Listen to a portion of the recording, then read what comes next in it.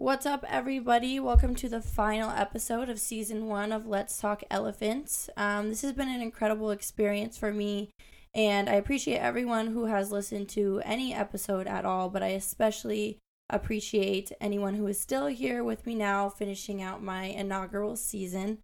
So thank you guys again. The topic of conversation for the season finale is going to be centered around this idea of death with dignity. My guest is Dr. Daniel Bubb. I actually had him as a professor for one of my honors college classes this past semester, but his reason for being on the show today is actually based more on a personal experience than on an academic one. He wrote legislators in Nevada encouraging them to pass the Death with Dignity bill because of a painful experience he had with the passing of his father from stage 4 pancreatic cancer. So he has seen firsthand what it is like for a loved one to suffer from a terminal illness, and anyone who has gone through this knows how incredibly difficult and traumatic this is. So, Dr. Bubb, first and foremost, I just want to say I'm really sorry for your loss. I had a grandparent who suffered from dementia and Parkinson's disease up until he passed away in 2018. So, I know what that feels like. It was just very painful for my family. It's hard to watch someone that you grew up with, who is full of life and vigor, sort of deteriorate into this state where you don't recognize them and they're not themselves physically or mentally. And I can't even imagine what it would be like with a parent. If you wouldn't mind, could you please just, introduce yourself to the listeners, and then whatever details you're comfortable sharing about your experience with your dad, just go ahead and share. All right. Well, thank you, Destiny, for having me today. I'm glad to be here. I know it's a pretty serious topic, one that a lot of people have experience with when you're particularly watching a loved one deteriorate. There's nothing easy about it. It's very frustrating, perhaps in the greatest sense of a feeling of hopelessness, because all you can pretty much do is console them through the remaining time, and that's it. And so I appreciate the opportunity to be able to talk to you today, and I'll tell you a little bit about the experience with my father. But just for your listeners, just kind of a macro perspective, a little bit of background context. So there is a national organization called Death with Dignity, and they have individual chapters within states. But the Death with Dignity Foundation is advocating on behalf of terminally ill patients who, as we know, terminal means they're going to die. Their illness is so far along, doctors really can't do anything to cure it. And so really what they do at that point is they just help them manage the pain. And so this was the case with my father. So my father passed away in 2016. And about a year prior to his death, I was walking with him and my mom through the mall, the Galleria Mall, and I noticed my father was looking pretty yellow. His skin color was yellow, almost the color of a highlighter. And so I didn't want to pry, but I knew something was wrong. Sure enough, a few days later, I'm in a faculty meeting here in the Honors College, and I get an emergency phone call saying he's in the emergency room. So I quick gather my stuff, over we go, and sure enough, he's in the ER, and his skin color literally is yellow. I mean, it literally is the color of a highlighter. Mm-hmm. And so what they did is, just like when you have patients whose arteries are clogged and they put stents in them, kind of have to barrel through and then put the stent in there. So what happened was the tumor had grown over my father's bile duct on top of the pancreas. And so what they had to do is they had to drill through the tumor, put a stent there so you could get the bile and the bilirubin going through there, because if you don't leave that untreated, the patient can die from poisoning from the bile and the bilirubin. So they did that, and a few days later, sure enough, his skin color was back to normal. He looked great. But then came the really bad news. The doctor came in and said, "You have cancer." We weren't ready for that because my dad was generally a pretty healthy guy. He walked a lot, didn't smoke, didn't drink, watched his weight. But somehow, and even to this day, we still don't know how he got pancreatic cancer. And so what happened was, and this is something that your listeners may especially want to listen to if they know anybody who has pancreatic cancer, you have to try to catch it early. And the challenge is the symptoms look like any other illness. So, for example, if you have sores on your body, those might be shingles. So the doctor is going to treat you for shingles. Didn't know it, but these are all the signs leading to pancreatic cancer. And with pancreatic cancer patients, usually they catch them when it's too late. When you're stage 4, you have about a 4% survival rate. And so that's when they caught it, and it was basically too late. I mean, my dad and went over to UCLA Medical Center. They have the top pancreatic cancer unit in the country over there. And a doctor came in with a couple of residents and sat down for about an hour and a half. And my dad just broke down. I was 42 years old at the time. I had never seen my dad cry once, and that was the first time I saw it. He just really broke down. Mm-hmm. And the doctor was really nice, the chief of surgery, and he was asking him all these questions. When's your pain? Where is it? How often is it? Can you eat anything? One of the things with cancer patients is one of the first things that happens is the appetite goes. Food just doesn't sound good, so they lose a lot of weight. And so they ran a bunch of tests, and then he regularly met with an oncologist. I would take him over to get his chemotherapy treatment, everything like that. And surprisingly, he lasted for about 10 months after the diagnosis. Usually most people last for 3 or 4 months, unless you are healthy or you have top doctors like Alex Trebek, the game show host of Jeopardy. He has stage 4 pancreatic cancer, and he's been successful with it so far, and it's been about a year. Mm-hmm. So I know their immunotherapies are trying different things right now. But the most frustrating thing, and this is usually the case, as you mentioned with your grandparent, is watching a body wither away. In my dad's case, you had a brilliant mind trapped in a body that was failing him. Right. And so the question becomes, and it's a hard one. I understand both sides, okay? On one side, you have family that wants to keep them around as long as they can. You have doctors who will not euthanize the patient because it's antithetical to the Hippocratic Oath they take. You have religious people who do not want to, basically euthanize a patient. Mm-hmm. And so this is what you have to be prepared for. If you advocate on behalf of it, there's a large group of people. They're powerful, they have a loud voice. Yeah. And they'll push back. Right. But and then you also have hospice. And this is what happens lots of times too, is they'll put people in hospice. And hospice basically means you no longer treat the illness, you just manage the pain until the patient dies. Right. But for those of us on the side of death with dignity, we ask a really human question. Do you really want to watch your family member go through this? Right. Even if you gave them the most potent painkiller, my father was taking morphine. Dilaudid is more powerful than morphine. I mean, super potent drugs. Mm-hmm. But it's the quality of life. Right. You really want to watch them go through that. Right. Or do we need to take more of a compassionate approach and say maybe it's better to euthanize a patient so they don't have to go through that? So this bill was proposed, but it was not passed in Nevada, correct? Right. So what happened was, actually, this is the furthest the bill has ever gone. Okay. So there is a politician in the Nevada State Assembly who's also a doctor, and he's the one who proposed the bill. Okay. Before, it never even made it into committee. Mm. But with the largely Democratic State Assembly, it made it into committee. It was voted out of committee, I believe, by a vote of 10-6 or something like that. Mm-hmm. But it never got a hearing on the floor. Okay. And that may be because they had a whole bunch of other bills to listen to, but there also was a lot of lobbying going on against it. Yes, and so I think that's why it didn't pass. Okay. So I just want to read this little explanation of the Nevada Deaths with Dignity bill that I got from the Death with Dignity's organization's website, so that everyone's on the same page. Mm-hmm.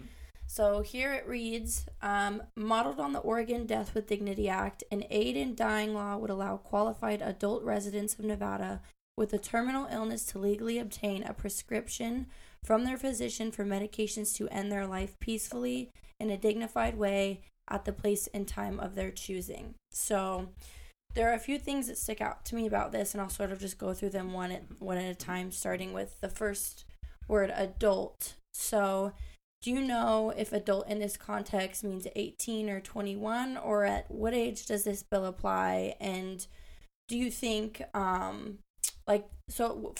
and foremost, at what age does this start? Is it 18? I believe it would be 18. Okay. Do you think that the low age would cause any discomfort in some people? Because I know terminal is terminal, and it's really unfortunate that a young person would have a terminal disease. But I can see some people being more uncomfortable when they think of like a 21-year-old or an 18-year-old opting out of life. Like, what's your opinion on that? Well, I think it's understandable because it's a young person. Usually they're healthy. They have a better chance of withstanding the illness than an older person.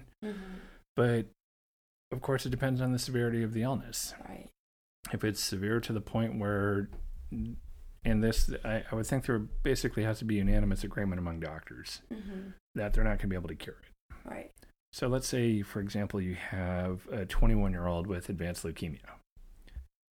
Now, they have made some strides with leukemia, but not enough yet to where they can entirely cure somebody who's advanced at that age. Right.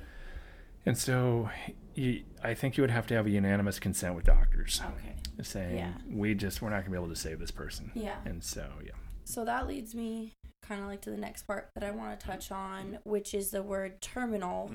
So basically this only applies to people in cases where they know for a fact that the person is not going to come out on the other side alive. Right. So that's terminal, is basically every single doctor is saying there's no way this person's going to survive this. Right. Yeah. Okay. Yeah. So this is another area where I can see a little bit of controversy, because what if a doctor says, okay, this is a terminal illness, but you have 6 months to live. And that person says, well, I don't want 6 months, or I don't want a year. I don't want however long, because even though I'm decent now, or wherever they're at that point, I don't want to see myself get to this point of weakness and this point of deterioration. I don't want to live terribly. I don't want to have a low quality of life. Are they allowed to opt out of the time they have left? Like, how does that work? So there are a couple of possibilities here. One is they would have to talk with the family, and the family's going to have to make a decision. Or you can do what my father did, and that is he gave me what's called medical power of attorney, where I make all the decisions regarding his health. So if, for example, he codes and doesn't want to be resuscitated, he signs what's called a do not resuscitate order, or DNI, then the hospital has to recognize that. Or excuse me, a DNR.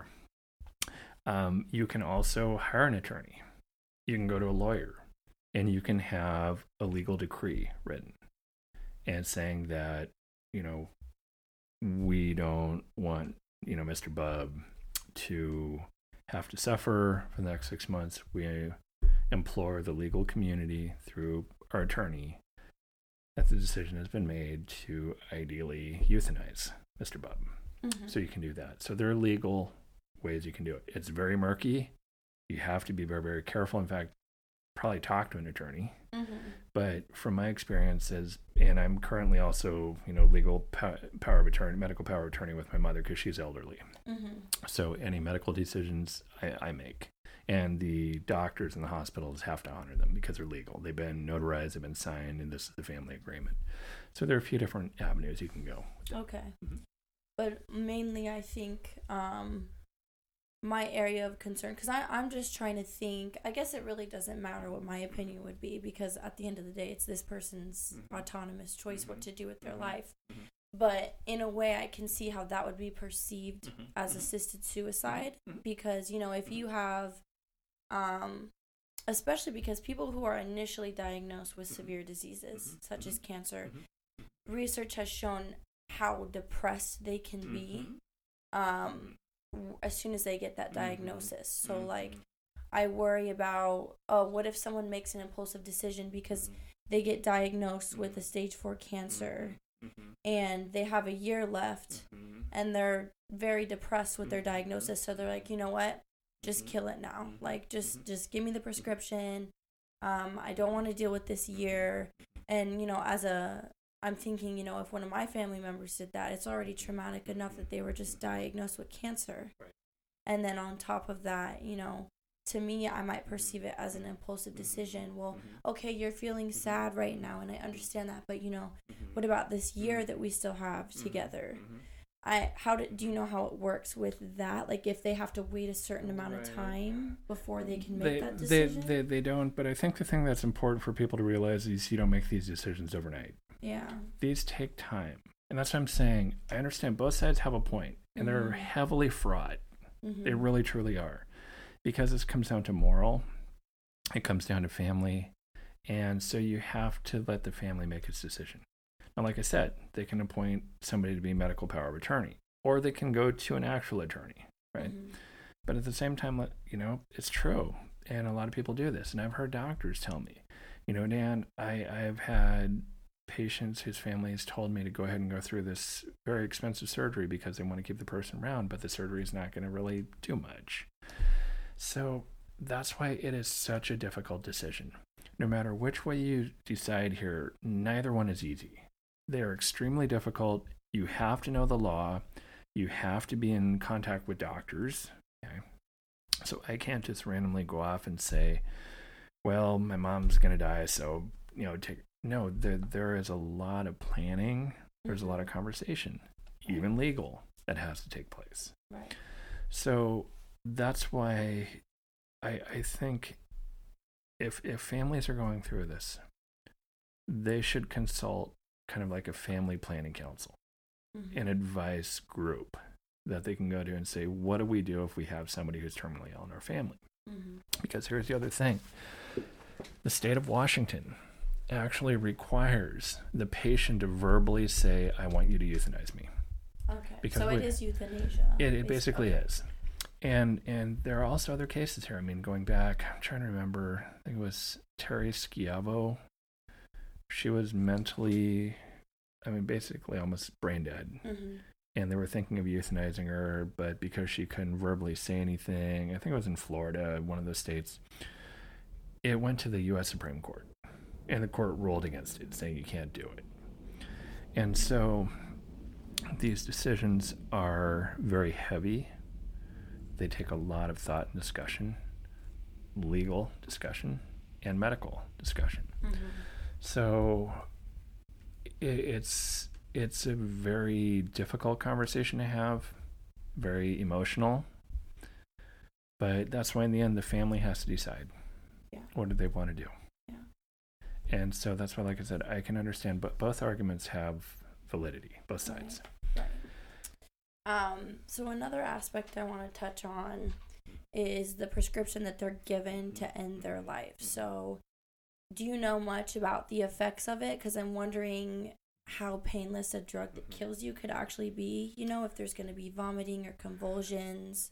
I don't know much about that because I've never seen it happen. Right. My understanding, this is just general understanding, but I can't say with 100% certainty, is that they're given a shot. It's like a shot that's going to eventually kill you. Okay. In my dad's case, he was very heavily medicated. He was given a lot of painkiller because he got to the point where he was so skinny, he would actually have to sit and lean sideways on his chair.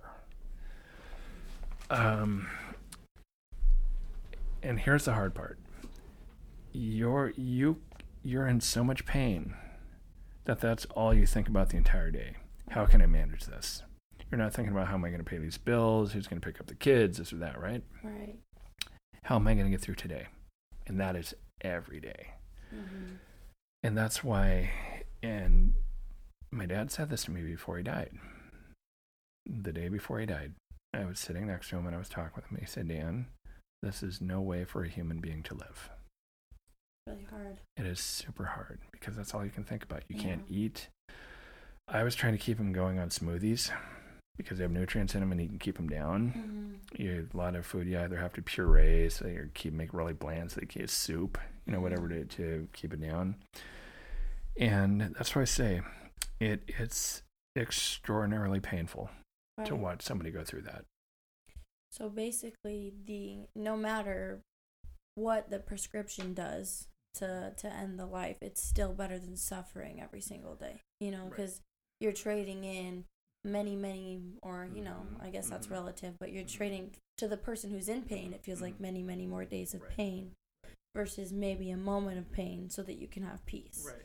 So I definitely, I see the appeal. And usually at that point, a lot of people will go to hospice. Because like I said, hospice is managing the pain. They have a doctor on call who prescribes super potent drugs. And you administer them as needed.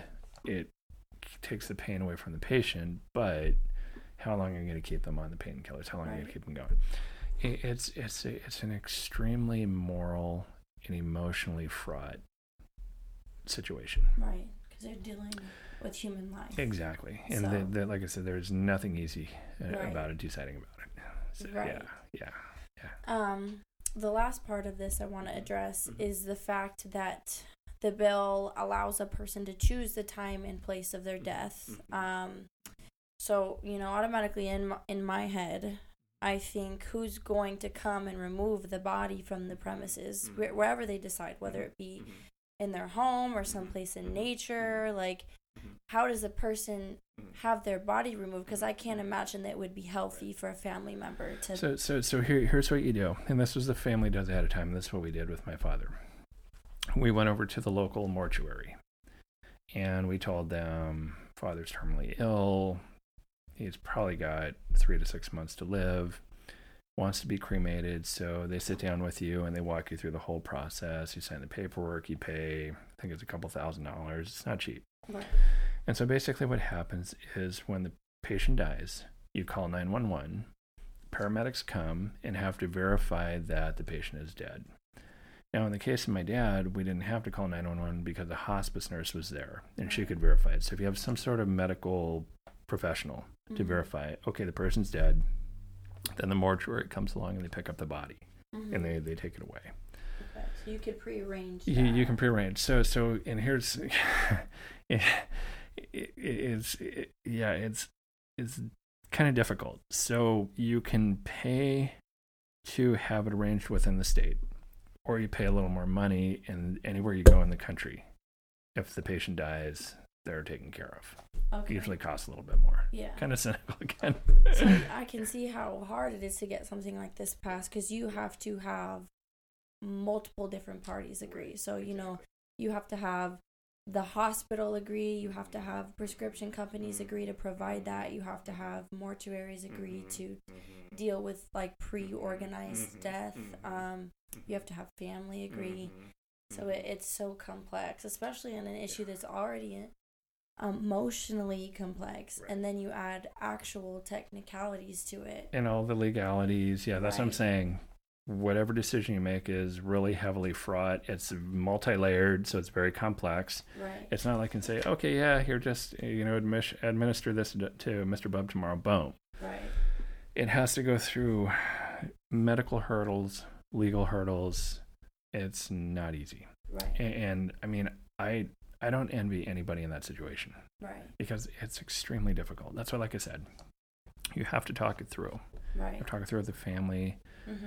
If you can appoint somebody to be medical power of attorney, that helps, because that person's going to be the decision maker, whatever happens from that point on. But it's not easy. And my Destiny, my heart goes out to anybody who has to go through that, and a lot of people do. Right.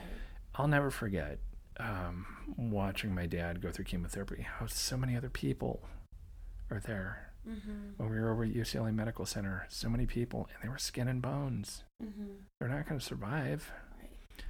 And I don't break down very frequently, but I broke down at the airport, LAX. Yeah.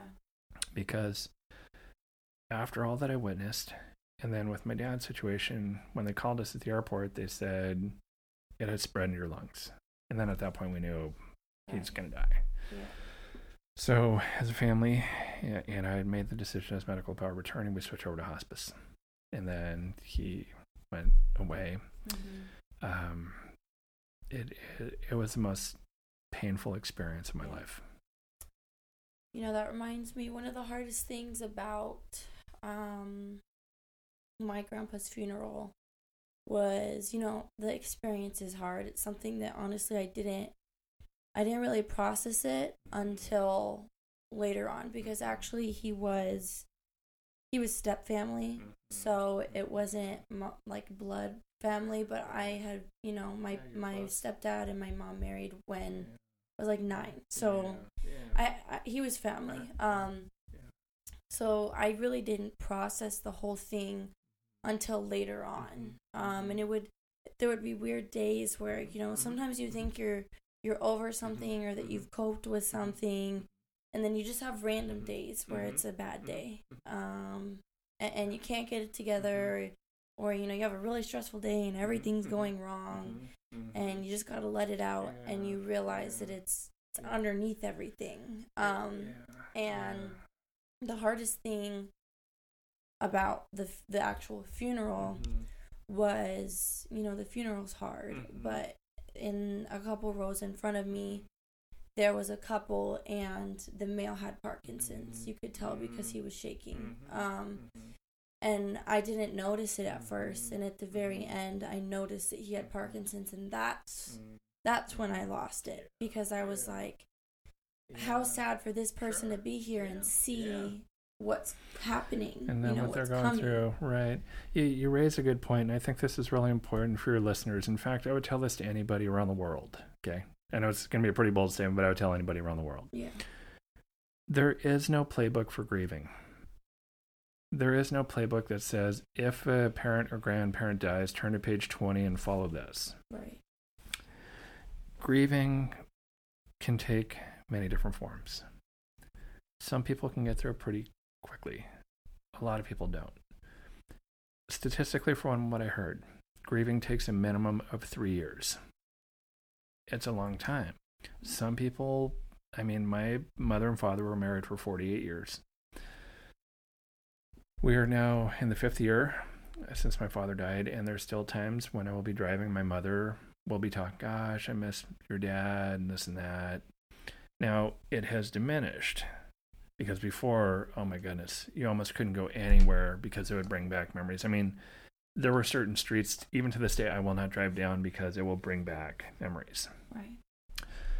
So the thing you have to do is give people space to grieve, as long as it takes. And you know what? It may take a lifetime. Yeah. They may never get through it. But that's part of being human. Right. The people about whom I have a problem are the ones who say, get over it. Yeah. They are 100% wrong. Yeah. You never tell anybody, oh, come on, just suck it up and get over it. My uncle died. No. Right.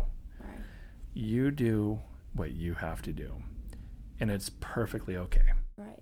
And I feel like people who make comments like that are probably people who have yet to experience real grief. Yeah.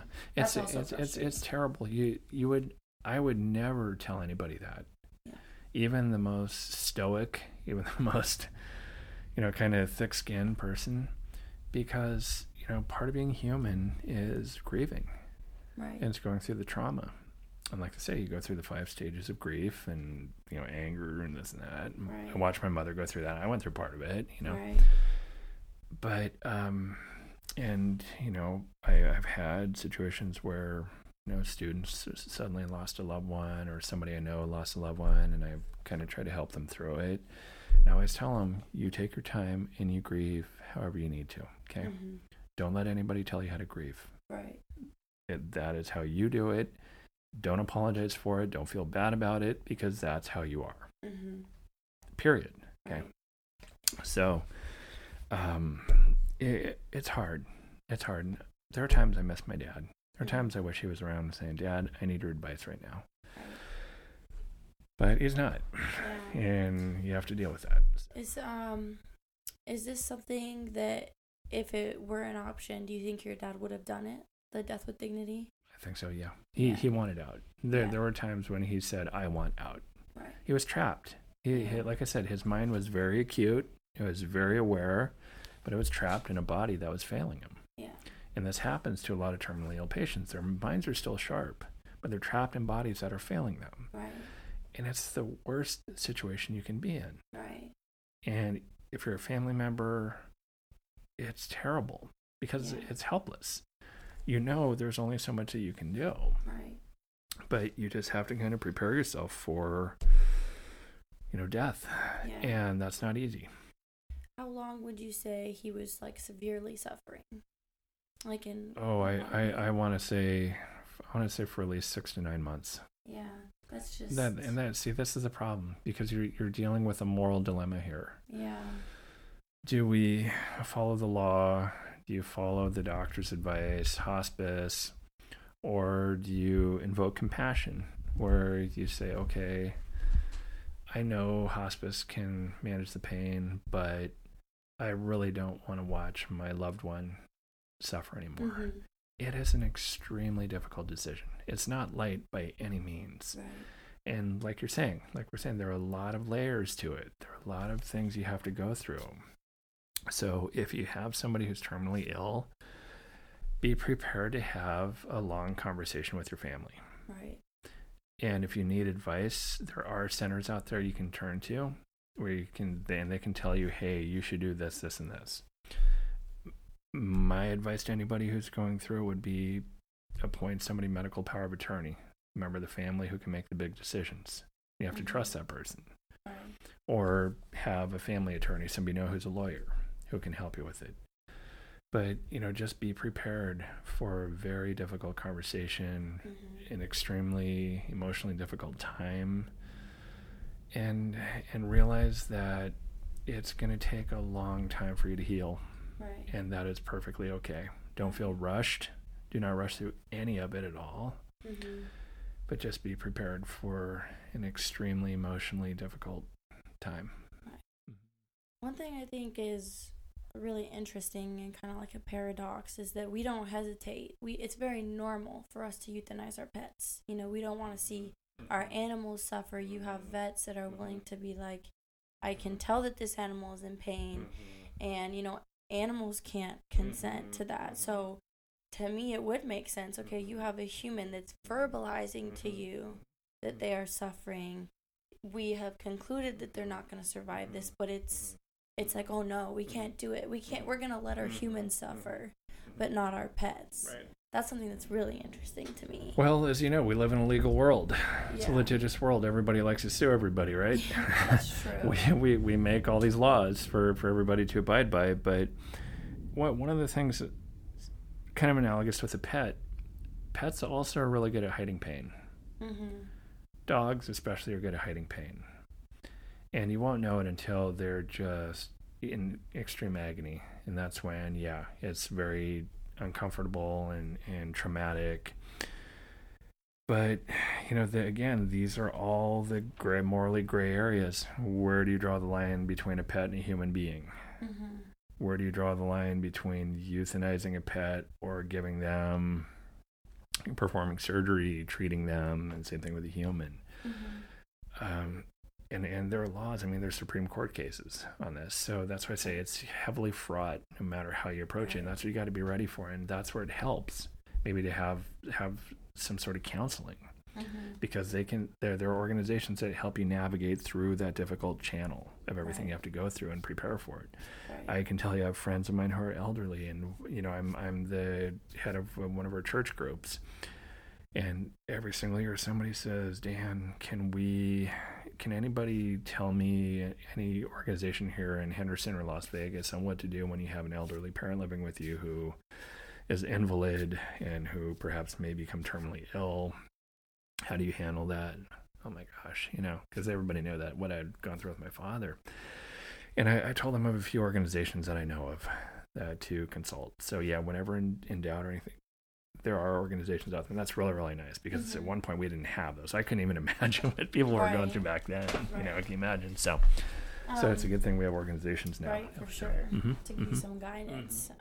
So speaking kind of the legality behind all of it and the technicality, I read that only, competent adults are allowed to make this sort of decision. So, people who are not in their right mind could not legally consent for a procedure like this, because like my grandpa had dementia, and he was just not himself towards the end of his life. He had a PhD. He was also a very intelligent individual, and he just was not aware of things that were going on around him. He thought there was a war going on, and he would not, the dementia obviously severely impacted his perception and ability to make decisions. So in those cases, do they not have the option? Because I think about people who are in a coma or like in a vegetative state, and they kind of give the family the option to pull the plug.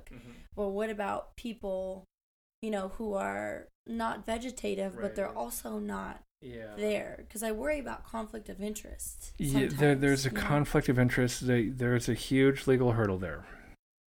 And this, again, is where it comes with the family, and it comes with the doctor. The doctors and the family are going to have to negotiate here.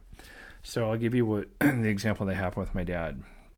Even though I was medical power of attorney, there were a few times where my dad begged me to overdose him. And I said, Dad, I can't do that. If I overdose you, they perform an autopsy, I go to jail. Right. As much as I wanted to. Right. I can't even begin to tell you, Destiny, how much I wanted to. That's such a hard help put him out of his misery. But I couldn't do it because, I can go to jail. If they come and get the body and decide to perform an autopsy, Professor Bubbs in Clark County Jail, for God knows how long. Yeah. Maybe with a good attorney, maybe they get me off with a misdemeanor. I don't know. Right. But I'm not willing to go down that road. Right. But that's the legal ramification here. That's why you have to be very careful how you go about this. You have to know how to navigate that channel. You got doctors and lawyers involved. Like I said, there are laws. So you can't just pedestrianly say, yeah, doctor, give him the shot. Mm-hmm. That has to go through multiple channels before a decision's even made. So basically, so is there a way to because I guess I'm not entirely sure of what you mean when you say there's a person that you can appoint to be responsible for your medical decisions. Right. Does that mean that somebody could be appointed to euthanize you, or is that not legal at all? You can't euthanize. No. So for medical appointment, so I'm the negotiator with the doctor. Mm-hmm. If the doctor is willing to do it, and it's the lawyer, it's gone through all the legal hurdles, then you can do it. Okay. If the doctor's not willing to do it, then you've got a negotiating there. But instead of having a whole bunch of family members arguing with the doctor, you have one person who does it. Okay. But the other thing that happens too, like I said, in my dad's case, what if he went code blue? Okay. If he suddenly becomes, incapacitated, he signed a do not resuscitate order. I have supervision over that. So that means no matter what happens, the paramedics, the hospital cannot resuscitate him. Mm-hmm. That's a legal binding document. If they do, they can be sued. So, in a way, isn't that kind of like a form of, I'm voluntarily saying if I go into the state, even if I might come out of it, I don't want to. We've gotten that far. We haven't made that next jump to basically what is euthanasia. And that's where you have all the legal, all the lobbying. You got all that bureaucratic red tape to navigate through. That's the next step, and that's what I think Death with Dignity is trying to do. They're trying to make that next jump. So basically with Death with Dignity, if it were to pass, for people who are, I want to say, so for example, people like my grandpa, who were in pain but completely unaware of the ability, they weren't in a state of competence. Would Death with Dignity give a family member the power to say, we just want to end it now? If the law is there, the doctor agrees to it and the family agrees to it. Okay. Those are the requirements. Okay. If you have any dispute, then it can't be done. On any side? On any side, yeah. Okay, between the family, the lawyers, and the doctor. Because what I was worried about is, this is one of those things where you don't really have any room for error because it's human life. So if you have someone who's someone who's appointed, and all of a sudden this person gets sick, and maybe this person wants their money or wants their estate, I worry about things like that. But if you have multiple parties, and if I guess that helps. And if you have, and this happens with people who need psychiatric care, they try to use this for psychiatric, and you can't. Like I said, there are a lot of hurdles here. It's very there are a lot of obstacles there, and we haven't made the jump. And like I said, part of that is because you don't even have an agreement in the medical community. For a doctor, your job is to cure people who are sick. Right. So euthanasia is completely counter to that oath you took. Right. So you have a lot of doctors who won't even get within 10 feet of this thing. They're an automatic no vote. Right. So that division in the community, then you have the legal aspects, then you have the family aspect. We may never get there.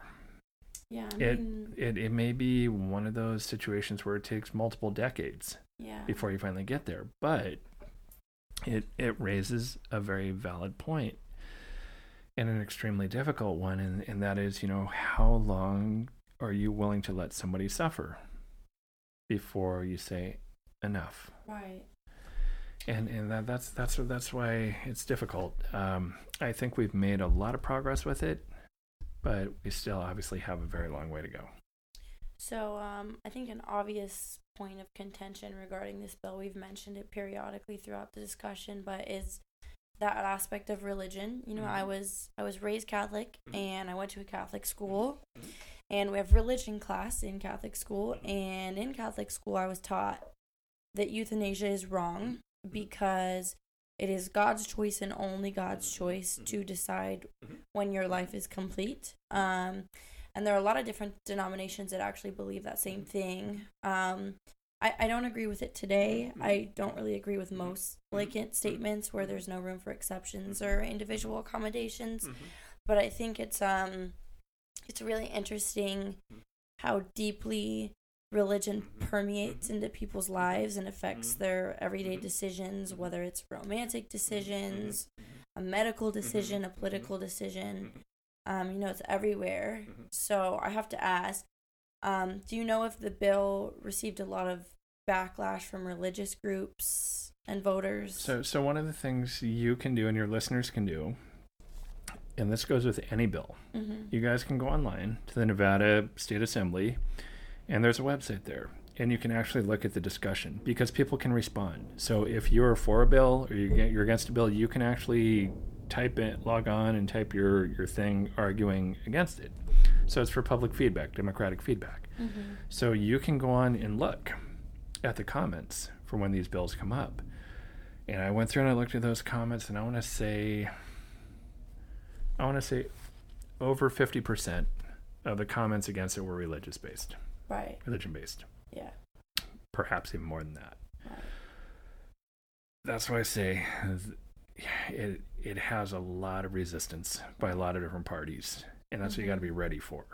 If you bring it up in a conversation, you can encounter one or more of any of these different parties who are completely opposed to it, and that's what you have to be ready to do. I've received feedback, some pretty serious feedback on you're gonna go to hell, but you blah blah blah blah blah. Like, oh please, Which I wonder how these same people would respond if they were watching their loved ones suffer. It's a good question. It's easy to sit there and be what they call the armchair quarterback. Yeah. But what happens when it's you? Right. What happens when it's you who's sitting there next to a dying family member and the doctor's right there, and you have to have that difficult conversation? So it's easy for anybody. I can sit in a chair and get on the computer. I can type all sorts of nasty comments, this and that. But, what happens when Dan Bubb's in the hot seat? Right. How is he going to respond to it? So, we can, that's why, some of these people bring up valid points, but that's why you also have to take it with a grain of salt as well. Right. What do you think is the main reason why it didn't pass? I think it's because you have politicians who just don't want to touch it. It's so... Just like apathy? Or... Not even really apathy. It's such a divisive topic that they don't want to touch it because they don't want to upset a certain percent or component of their constituencies. Right. So the easiest thing to do is just pass the hot potato. Just here you take it, and just keep kicking the can down the road. But at some point, if there are enough people who go through this, and if I'm a politician and I'm representing, I don't know, say Henderson, part of Henderson, and I start getting some really serious feedback here from people, and who are writing me letters, writing me emails, they're sitting there going, Representative Bub, I'm watching my terminally ill aunt just suffer. Every day is terrible, even with medication and this and that. Over time, if I keep getting this, I'm going to start listening.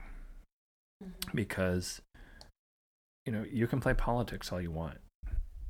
But at the end of the day, you're still human. Right. Your constituents are human. And you have to be persuasive. And part of what people like is when you have somebody who's compassionate, who's empathetic, who can talk to them and say, hey, guys, I know from a religious basis you disagree with this, but look what is happening here. Do you really want to see people go through this? If you can articulate it the right way, if you can present it the right way, you might be able to persuade people. Some people, no way, you're just not going to do it. They're like, no, just no matter what. You can be the most gifted orator in the world and won't make a difference. Okay? Right. But that's why politically, this is a very touchy one. It's a political football, as they call it. Is this something that people can still, is it still open for people to push it? Oh, absolutely. You can write anytime. You can write your representative anytime to push it. You can sign up to be a member of the Death with Dignity. I pretty regularly receive emails from different parts of the country saying, this is Peg so-and-so in Maine. We watching this. We're making progress. But what it really is getting at its most common denominator, its ultimate depth, is human compassion. Right. Do we have it within us to be compassionate to the point where we understand, okay, this is what hospice does? And hospice is very good. And a lot of doctors will point to hospice. But even with administering heavy medication, do you really want to watch a family member suffer for 6 more months? It's a very hard decision. So I think this is something as a society that we have to discuss. Yeah. It's not an easy conversation, and we're not a society that likes to confront. We want to turn, right. we want to go the other way. Right. But I think at some point we're going to have a national conversation about this, and in a very thoughtful and very, clearly thought through way, decide what we want to do. Right. And I will have all this information attached to the episode description so that if you guys want to do any sort of participation or further research on your own, you'll have easy access to that. So I will include all those details. Before you go, do you want to give any final statements as to why Death with Dignity is something people should consider or reconsider, for that matter? Yes. I realize people have their own views. They have their own political views. They have their own religious beliefs, and I'm not going to try to persuade them to go against those. That's fine. But what I'm trying to get them to consider is the significance and the rationality behind Death with Dignity. And it primarily is going to have to come from watching a family member, a really close person, go through it. And even then, you may come out against it and say, no, I still don't want to do it. But it's definitely worth considering, because while it's true that we have hospice, we have all these, there are a lot of great hospice centers. They're really fantastic. But it's a very tough question of, do I really want to watch my loved one go through this? And that's why, like I said, there's not necessarily a wrong answer here. And you have to think it through. There's a lot of conversation. Like I said, there's a lot of medical hurdles you have to go through. But I would urge people at the very least, just go on the Death with Dignity website, your local chapter. You can do the national one and read what it's about. Read what people are saying and, consider it. These aren't ill-conceived things that are happening here. These are people who are trying to get us to consider another possibility. Right. And it's not an easy one. And that's why it's difficult. Right. It's hard to get these bills passed. But at the end of the day, you can still believe what you want to believe. I'm not trying to change your mind. Okay? I'm not trying to challenge your beliefs or anything like that. I'm just trying to say there is another possibility here to consider. Right. Well, thank you so much. All right, everyone. Well, that wraps up our final episode and also our first season of this podcast. Thank you, Dr. Bob, for being such a great guest to conclude this season with. And thank you all again for participating in this journey with me and being so supportive. I'm going to take the next few months to get season 2 all planned and worked out, and hopefully I will be able to come back with an even stronger season than the first. So keep an eye on my Instagram for more details regarding that. As always, thank you all for talking elephants with me, and I will see you sooner rather than later.